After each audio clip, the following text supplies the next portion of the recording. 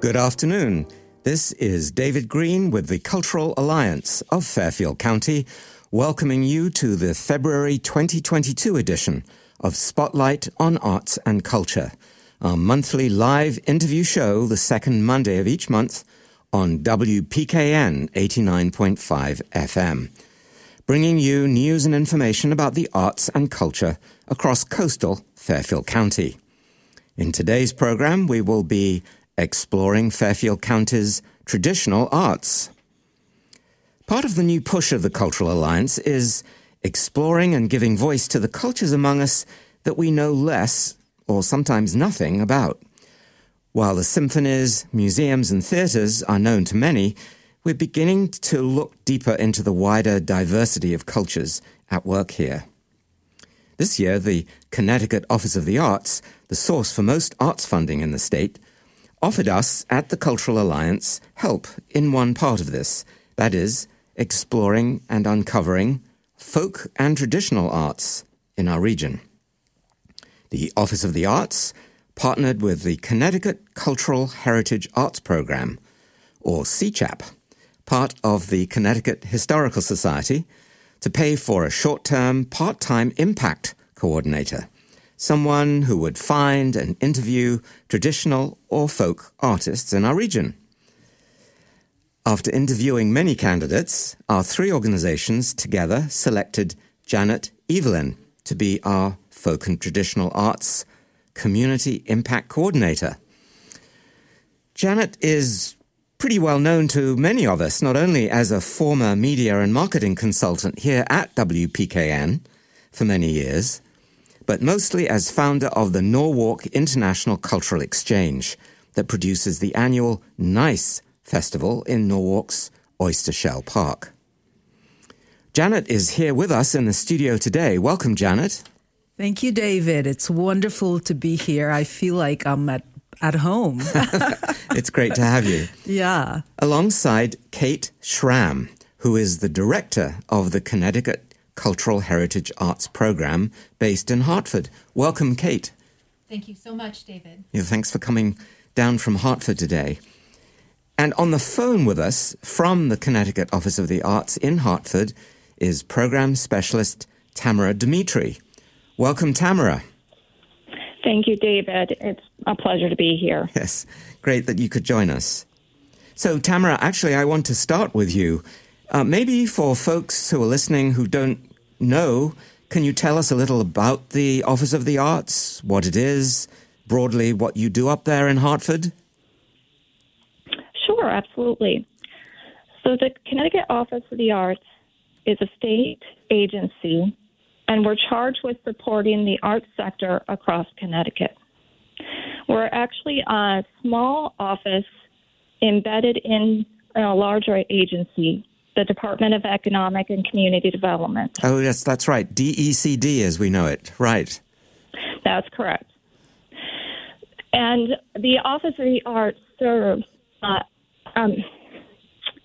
as an agency that provides professional development as well as grant funding for the arts sector, which includes artists and nonprofit arts organizations. We receive the bulk of our funding from the state as well as the federal government, the National Endowment for the Arts. Well, that's great. And tell us how in the past you've been involved in this area of folk and traditional arts.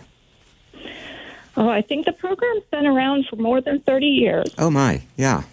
Okay. And it's been carried out through a long-standing partnership. Mm-hmm. And the partnership is truly driven because of the National Endowment for the Arts. Because they have a whole funding sector for this area, is that right? Absolutely. Mm-hmm. They really look to the states to identify what is necessary for ensuring that folk and traditional arts programming is supported and preserved across the states. So how, at the Office of the Arts, does this fit in with everything else that you do in terms of supporting artists and arts organizations? This work is folded into everything. Mm-hmm. The challenge is ensuring that the work we're doing is accessible to all. Mm-hmm. And that is one of the things that we're continually working to strengthen our programs to ensure that folk and traditional artists feel welcome into our programs. Mm.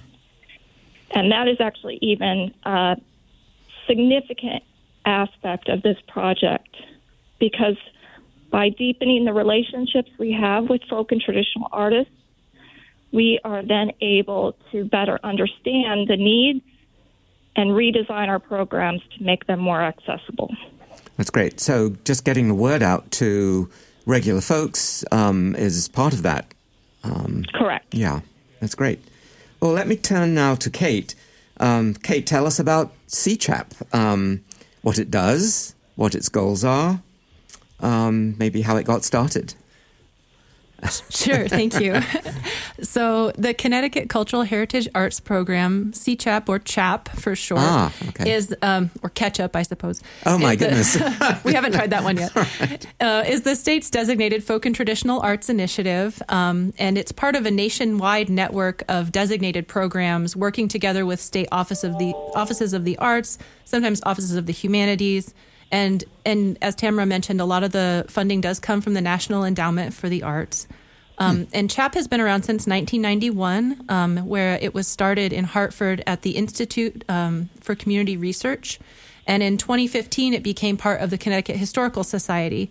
Huh. And really, the Connecticut Historical Society has done so much to build up this program. The CHS, Connecticut Historical Society, is the state's official historical society.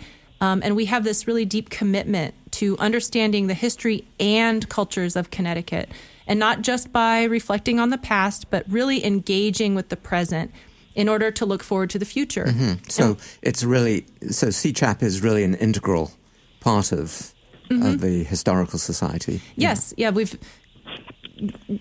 CHAP joined the CHS, and ever since that point has just been continually interweaving itself into the organization. It's wonderful. And so the Connecticut Historical Society does all of these things through collections, through research, educational programs, museum exhibitions, and partnerships with cultural communities. And CHAP gets to be part of all of those different activities with this special focus on documenting, presenting, and helping to sustain living cultural heritage arts. Mm-hmm. So we'll get into this particular program later, but before this experimental program started, what was your outreach into the different regions of the state? Well, for 30 years, CHAP has been a department of one, one-person program. Right. And so, and fieldwork really is at the center of that program. And when I say fieldwork, I mean getting out of the office, going to events, meeting people in person, and just developing relationships with people and the communities that they're part of. And my predecessor, Lynn Williamson, did this for 30 years and was able to do some incredible projects together with people across the state. But the program is always challenged a little bit because yes. You don't have a fleet of ambassadors to I would like a fleet out. Of ambassadors. Can I get that, please? So you've come pretty recently to CHAP. Yes, then. yes. Yeah. Tell us a little bit about your own history. Well, I am from the Midwest originally. I'm from Indiana. Was born in Chicago, raised in a small community in northern Indiana. And so naturally, the first thing I did after high school was I fled Indiana and I went all the way to Michigan, which was so far, if anybody is familiar with the Midwest. But then after undergrad, I spent 4 years in Japan teaching English.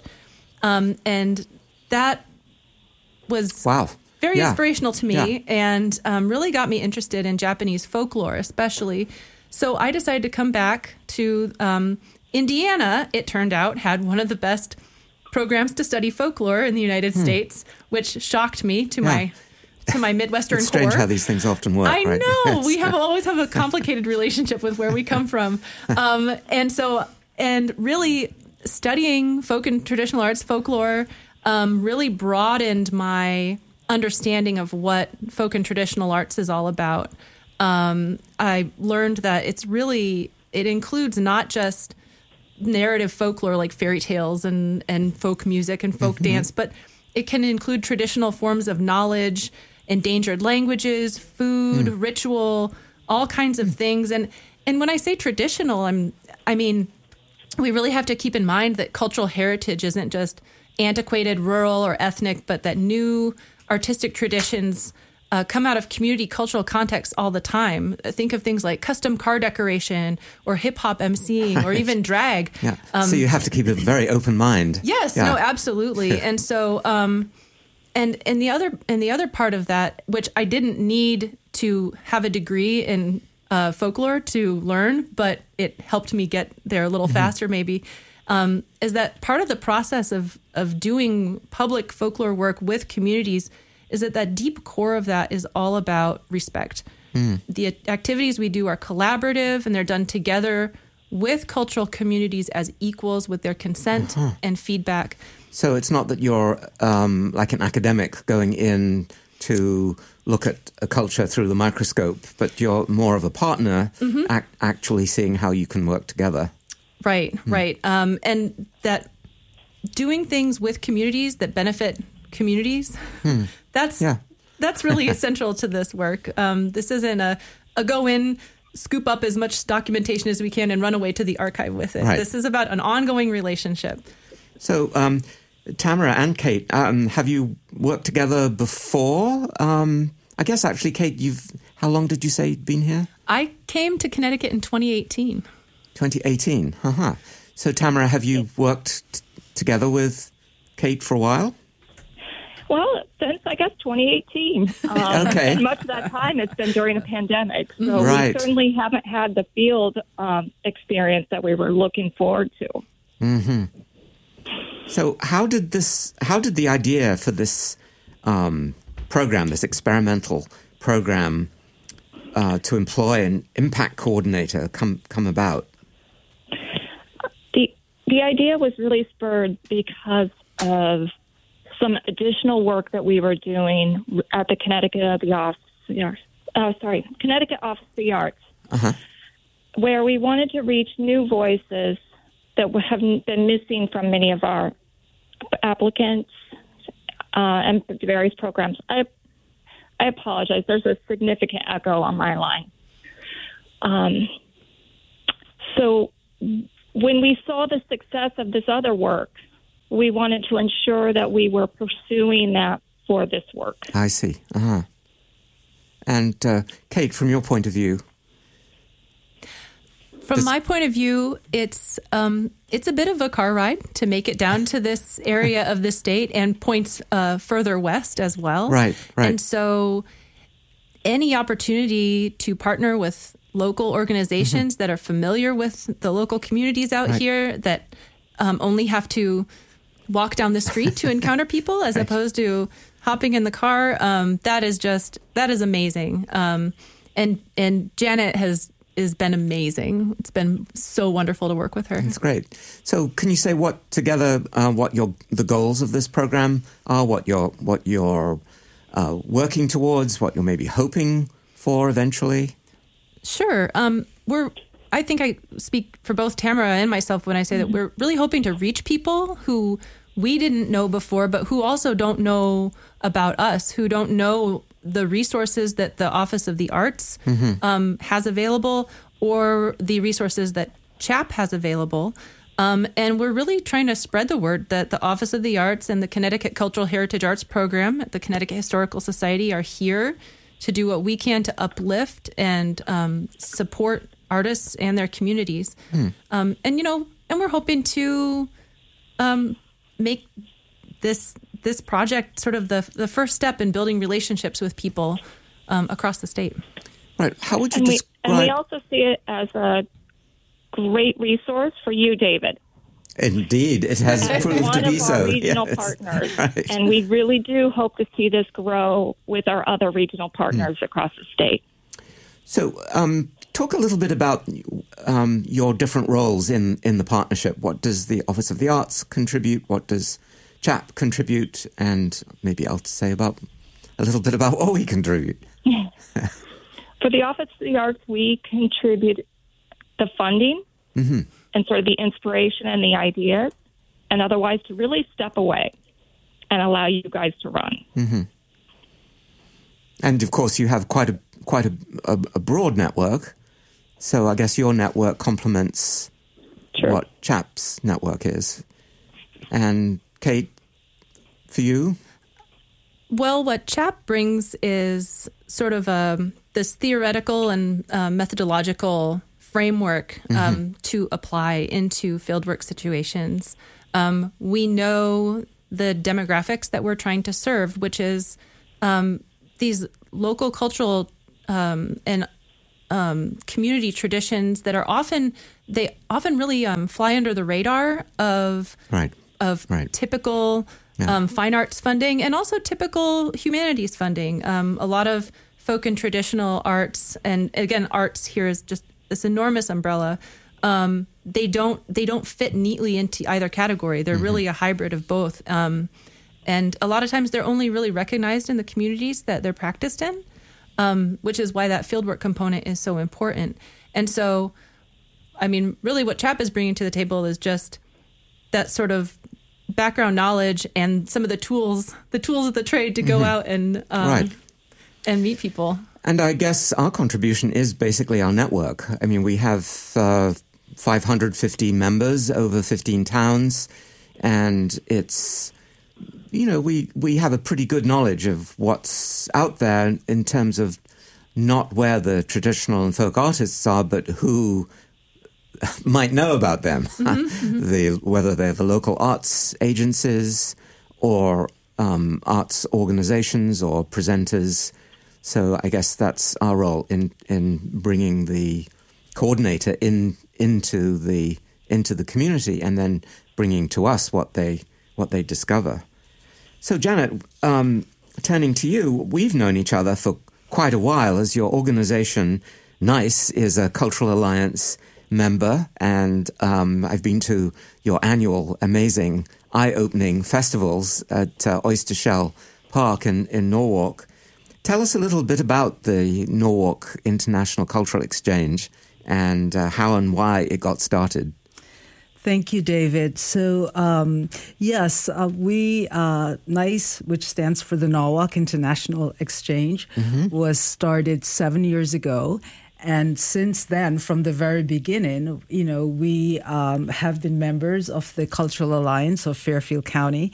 NICE was started to celebrate our global heritage and to just honor the multiplicity of the so many different groups, literally that belongs to Norwalk, because Norwalk is a very diverse town. Right. One of the most diverse in our region, I believe. Yes, and I've lived in Norwalk for 24 years. And, there were some smaller festivals, cultural festivals that used to take place in Norwalk prior to when we staged the very first event, which was in 2016.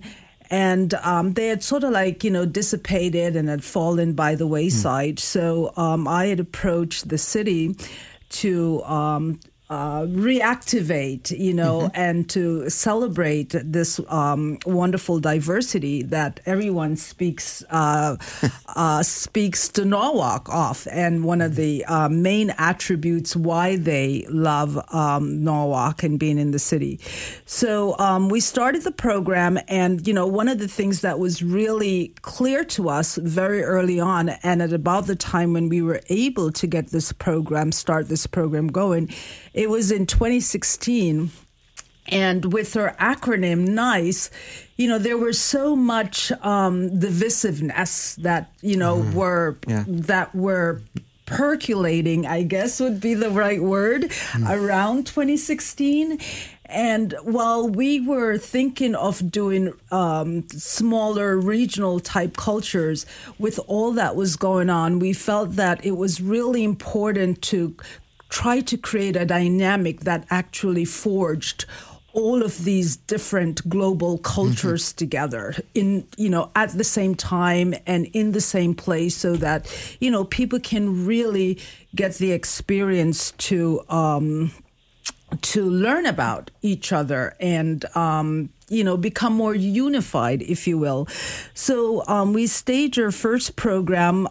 We tried to include as many different groups as possible. And the program has just grown. And as you know, it's steeped in showcasing folk and traditional art forms, that really make up the vibrancy of our community. And so that's how we all got started. Yeah, so it sounds like you are a natural for this position. And I think it's pretty obvious. I'll ask you anyway why you were interested in this position. Well, yeah, I mean, you're right. When I saw the listing for the opportunity to work with the Connecticut of the Arts and the Connecticut Historical Society, and of course, you who have known for a very long time, and I thought, oh my God, this is a perfect synergy with the work that I do with NICE, because, when it comes to learning about other people's cultures and appreciation of their cultures, it's just exactly what I do. I mean, I literally go into communities. I go to Chinese stores. I go to African stores. I go to the Latin market. I research and really try to find, keep my ear glued to, whether it's, for example, I went to the Pontian Society, which, is a local Greek group in Norwalk, and, made them know that, they were a very important part of being in this program. So, I was doing, I think, what Kate just sort of said, and that was that she needed to find somebody that was there in the field that really knew how to, and was already connecting with these various different communities. And so that's what I've been able to bring to. Well, congratulations on this position. You're, as I said, thank you. You're a natural. If you're just joining us, this is David Green with the Cultural Alliance of Fairfield County and our February 2022 edition of Spotlight on Arts and Culture, our monthly interview show on WPKN 89.5 FM.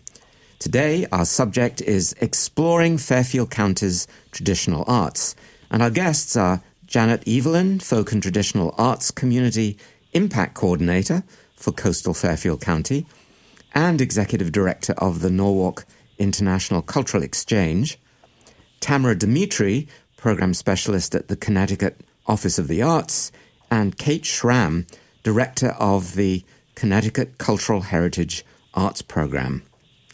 So, Janet, tell us how you set about your new job. How are you going about uncovering examples of folk and traditional arts? Well,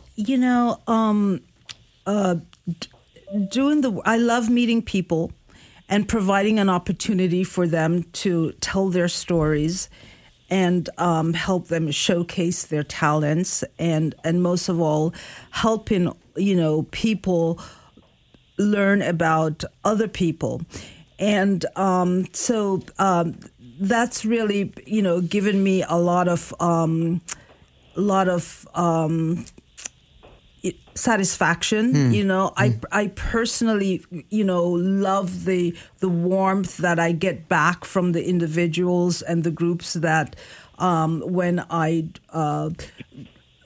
go to find out about their stores. Or let's say, for example, I was just in Bridgeport and happened across, I saw a sign that says Africana Market. And I walked into this Africana Market and, and there, right here in Bridgeport was a store that literally, no matter which part of the continent in Africa you're from, you will find something there that is going to be a part of something that you've known in your tradition, whether it's whether it was a food item, whether it's a clothing item, whether it was a jewelry item. I mean, it was just, or whether it was like a traditional dress that you would potentially wear, you would want to wear in Ghana or Benin or one of these West African. And I've seen you wear some of these amazing dresses that you've discovered. In fact, I did get that dress from the Africana Market. In fact, but and the feeling that these people they love the idea that you take the time and they do feel valued and appreciated. I mean, and when that happens, and because generally what happens is that within these groups, and when they express their, in their art forms, they literally express it within their own group. So they really don't get an opportunity for other people to experience it, because most times, whether it's a Chinese cultural organization or Peruvian, it's done within that Peruvian community. What the NICE Festival has done, and programs like the NICE Festival, is allow these community to really share what their artistry, their talents, and that is so very important to them. Now, you've got a few examples that you can talk about, and we've got a few sound files to play. Can you tell us, I think we're starting with John Lawrence. Can you tell us a little bit about John Lawrence? And then we've got a little segment of his music to play. Yeah, so, John Lawrence, fiddler.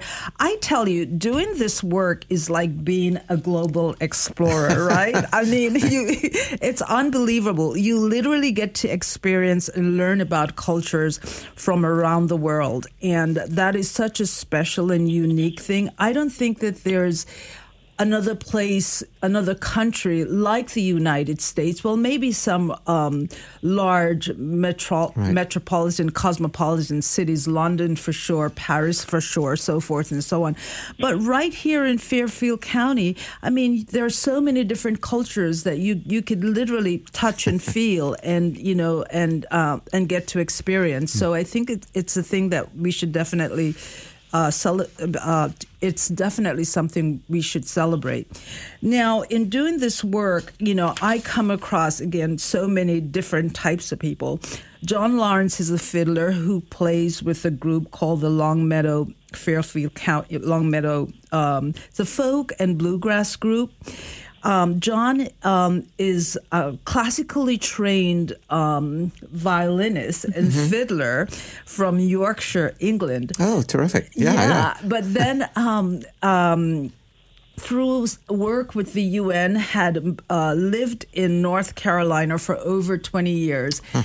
And was just fell in love with bluegrass. Also fell in love with moonshine. That was part of his transition to start playing bluegrass. And in any event, he loves bluegrass, and he's literally spent his entire life now promoting and playing this music. He plays a unique fiddle that is a 5-string fiddle that gives it a whole different range. It gives it also a range of a viola. So, and it's very rare to have a 5-string. Where did this come from? Was this a? Yeah, so there is his fiddle. There's not that many 5-string fiddles, but somehow he was able to find an American violin maker, fiddle maker out in Minnesota, in fact, that makes this 5-string fiddle. And But yeah, so I think what we have is a piece where he talks about the fiddle, the 5-string fiddle, and then he gives us a little demonstration of how the 5-string kind of, brings in the range of the viola as well. Okay, Yeah. let's hear it. And then it's got this.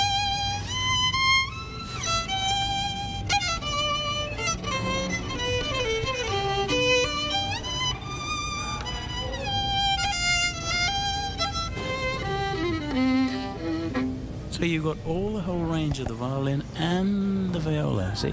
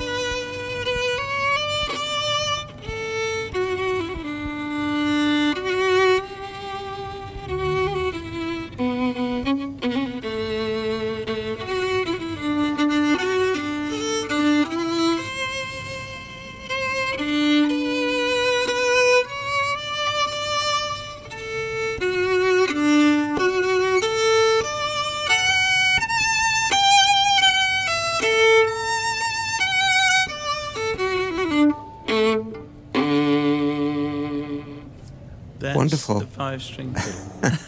Love it. So so he plays. Does he play in Fairfield?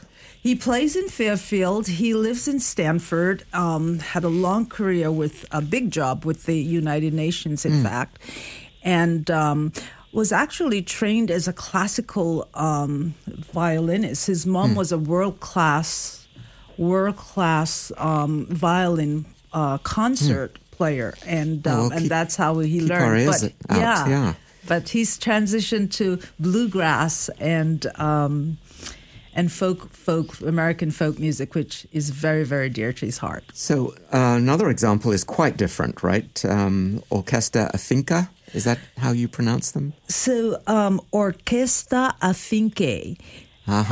And Orquesta Afinque is actually a local Bridgeport Latin group, Latin band. It's a large band. They do hail from Bridgeport, and they play. I mean, whether you're looking for salsa, merengue, cha-cha-cha, cumbia, bachata, you name it. I mean, they literally do everything Latin. And within the Latin community, there's so many different segments and communities. Yeah. Colombian salsa versus New York's salsa from the Bronx in New York versus salsa from Cuba, so forth and so on. And so they are quite knowledgeable about these different themes and the different aspects of these different cultures within the entire Latinx culture, and so they play to all of that. Now, the members of the band they came straight out of Puerto Rico. Lived in the Bridgeport Housing Project, and as youths, they used to come together and just play on the streets, and they played. They would have these meetup called Bembe, and so grew Bembe, and so grew their skills and talents in learning music. They wanted to learn how to read music. Some of them played in marching bands, and these guys are professionals. They're teachers and electrical engineers at Sikorsky, now. So in this piece that we're going to listen to, they talk about the influences that are around the instruments that they play, what influences they come from, and they tell us a little bit about a unique instrument called the guido. that that is very unique to the sound of salsa, including others like the maracas. Okay, let's hear that. Because being Puerto Rican, you have three cultures.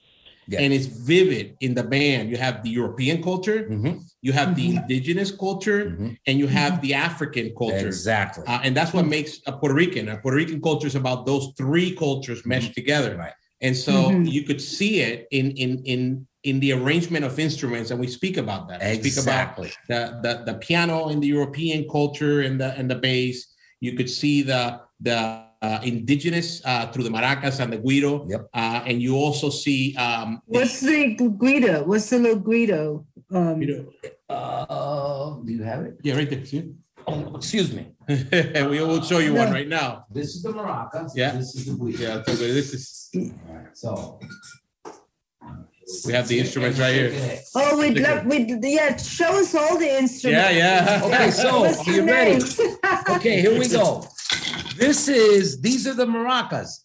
Oh yeah, I have some of those. There you My go. boy is in Cuba. Right. Now, these are the maracas. Now, before, these were just coconuts with seeds.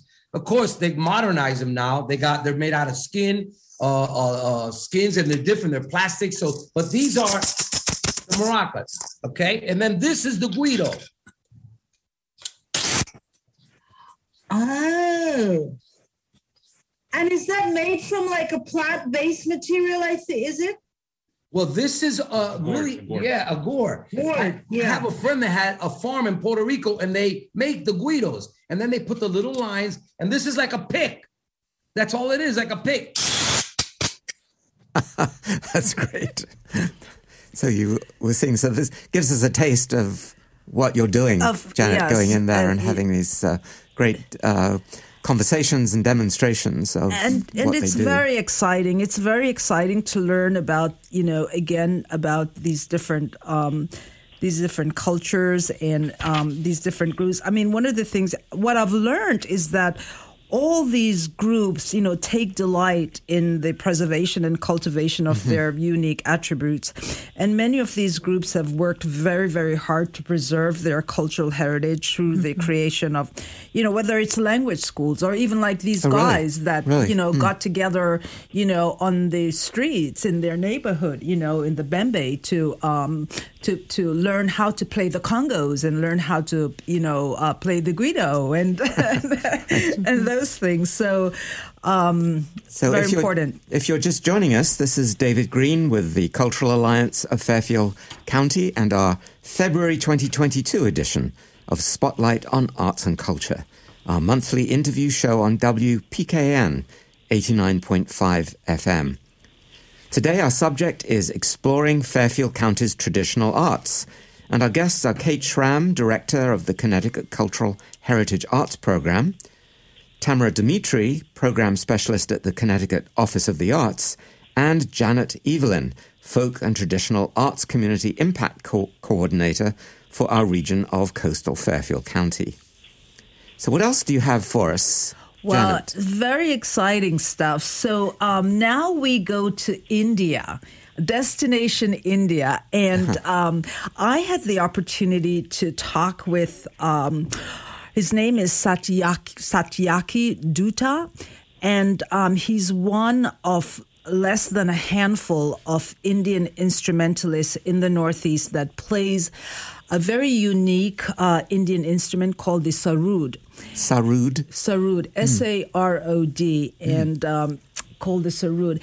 And I mean, it has its own history. I mean, it came down from, Hindustani and Afghanistan and has taken different forms and have evolved over the years. But Satyaki plays the sarod, and the sarod is one of two instruments that that's unique to what Indians refer to as Indian classical music. And Indian classical music the framework is based on kind of how they play the notes and the combination of the notes, and then it's called a raga. So he's going to demonstrate to us what the Indian classical sound, what the raga sounds like on the sarod. Okay, let's hear that. So this is going to be an Indian classical piece? Correct. For about 90 seconds or so. Sure. So I'm going to play a composition in a rag called Rag Kamod.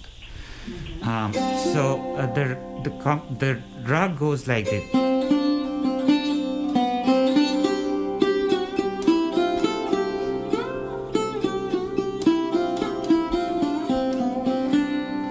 This is basically how the kamod moves around. Now, the composition.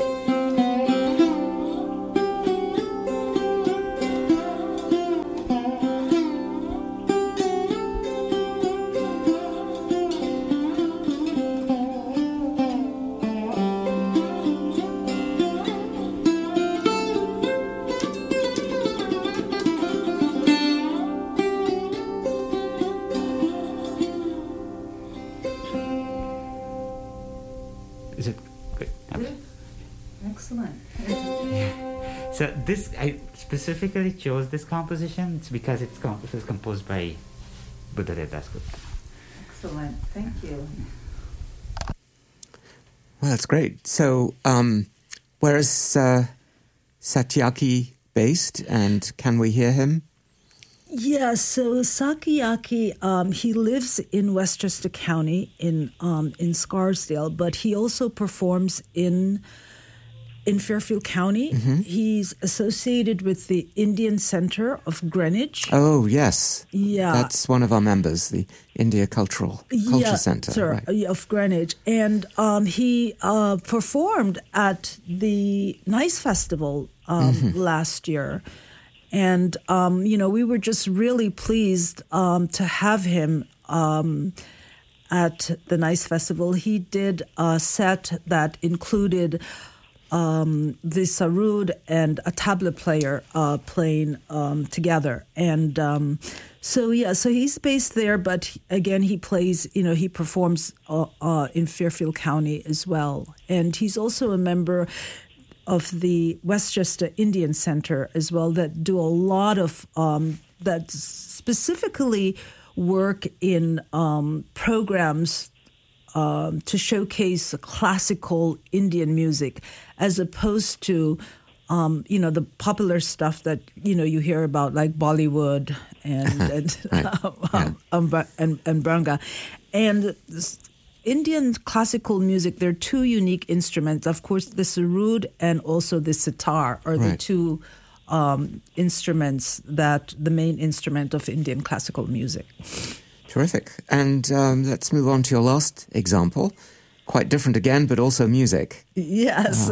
And, it's all music is good. And what's really interesting is these instruments and the different forms and style that they take. And the next demonstration that we had, I had a meeting with a classical trained guitarist. Her name is Annalisa Ewald, and she's actually a member of the Cultural Alliance. Yes, and I think she's well known throughout Fairfield County. Well, she has a partner that she plays with. His name is Richard Spendio, and he's a professional harp musician. And both Richard and Annalisa have devoted themselves to reviving and playing Baroque music. And Annalisa, took on learning this instrument called the theorbo, which is a large guitar-like instrument that has been specifically used in Baroque music. And so in this piece, Richard, who's also a master harp musician, in this piece, they both play together a typical sound with the harp and the theorbo combined in a Baroque piece. Okay, terrific. So let's hear that.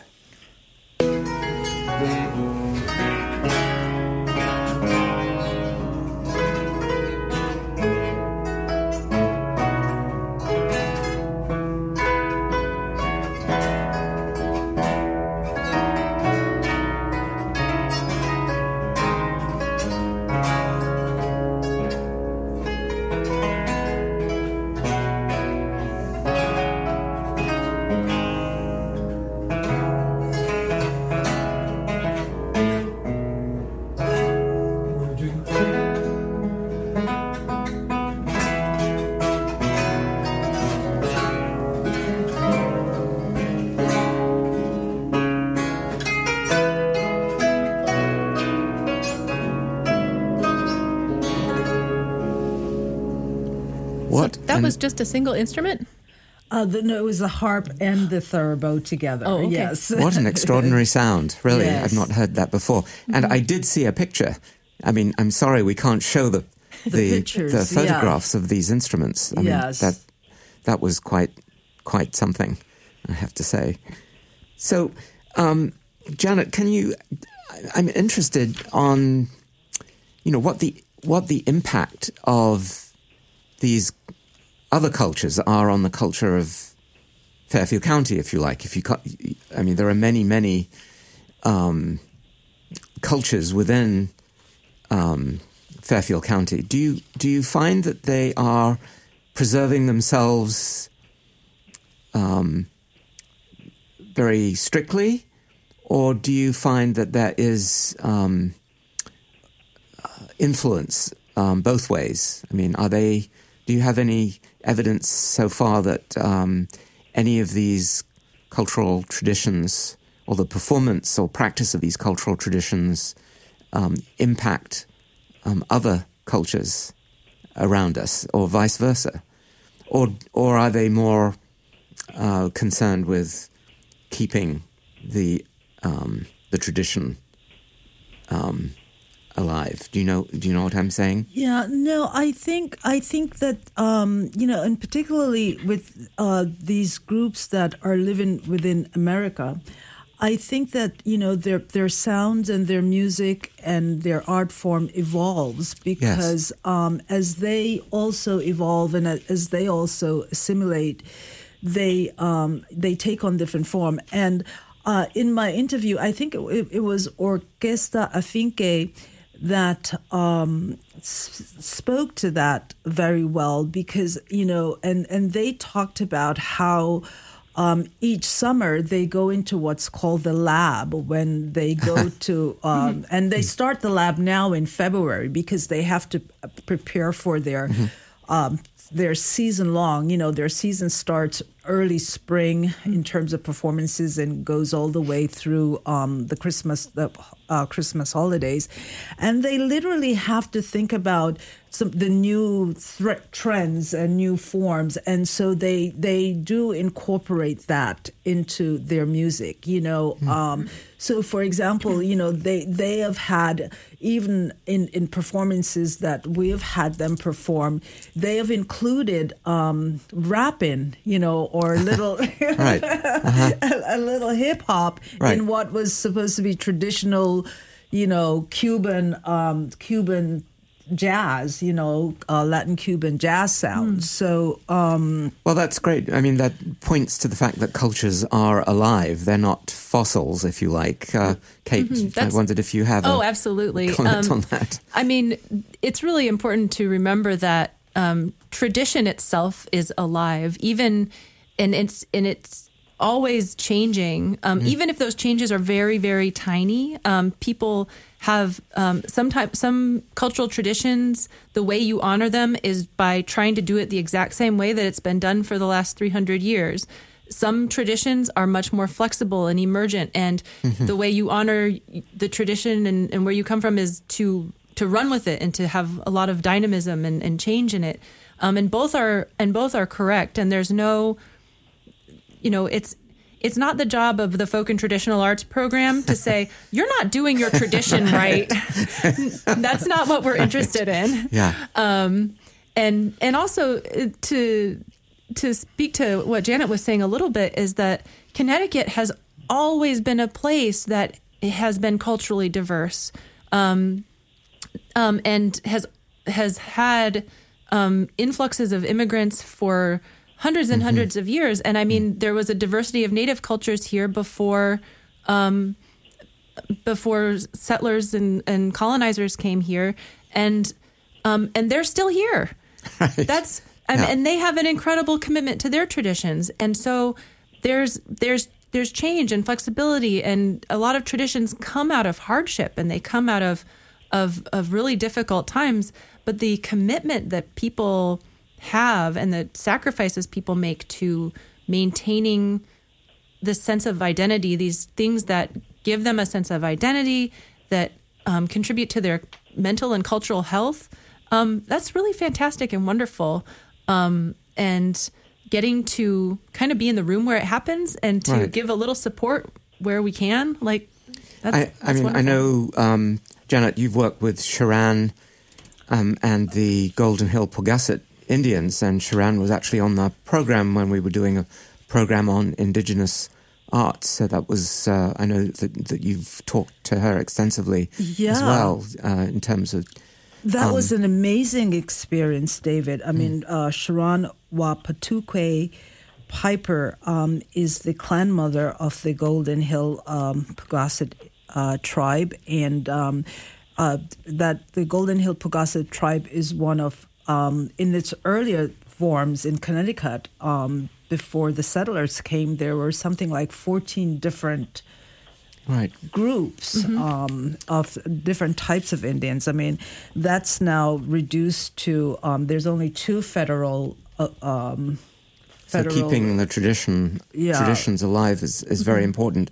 And we don't really have time to go into this, but I was going to say that the importance of the individual performer, the individual artist, the contributions each person makes, I'm sure, affects the ongoing tradition or the living nature of the tradition. Oh, absolutely.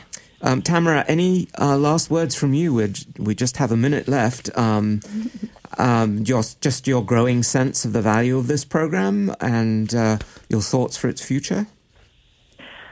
Well, I do see that this is a stepping stone for us building greater relationships, partnerships, and then to expand our fieldwork opportunities.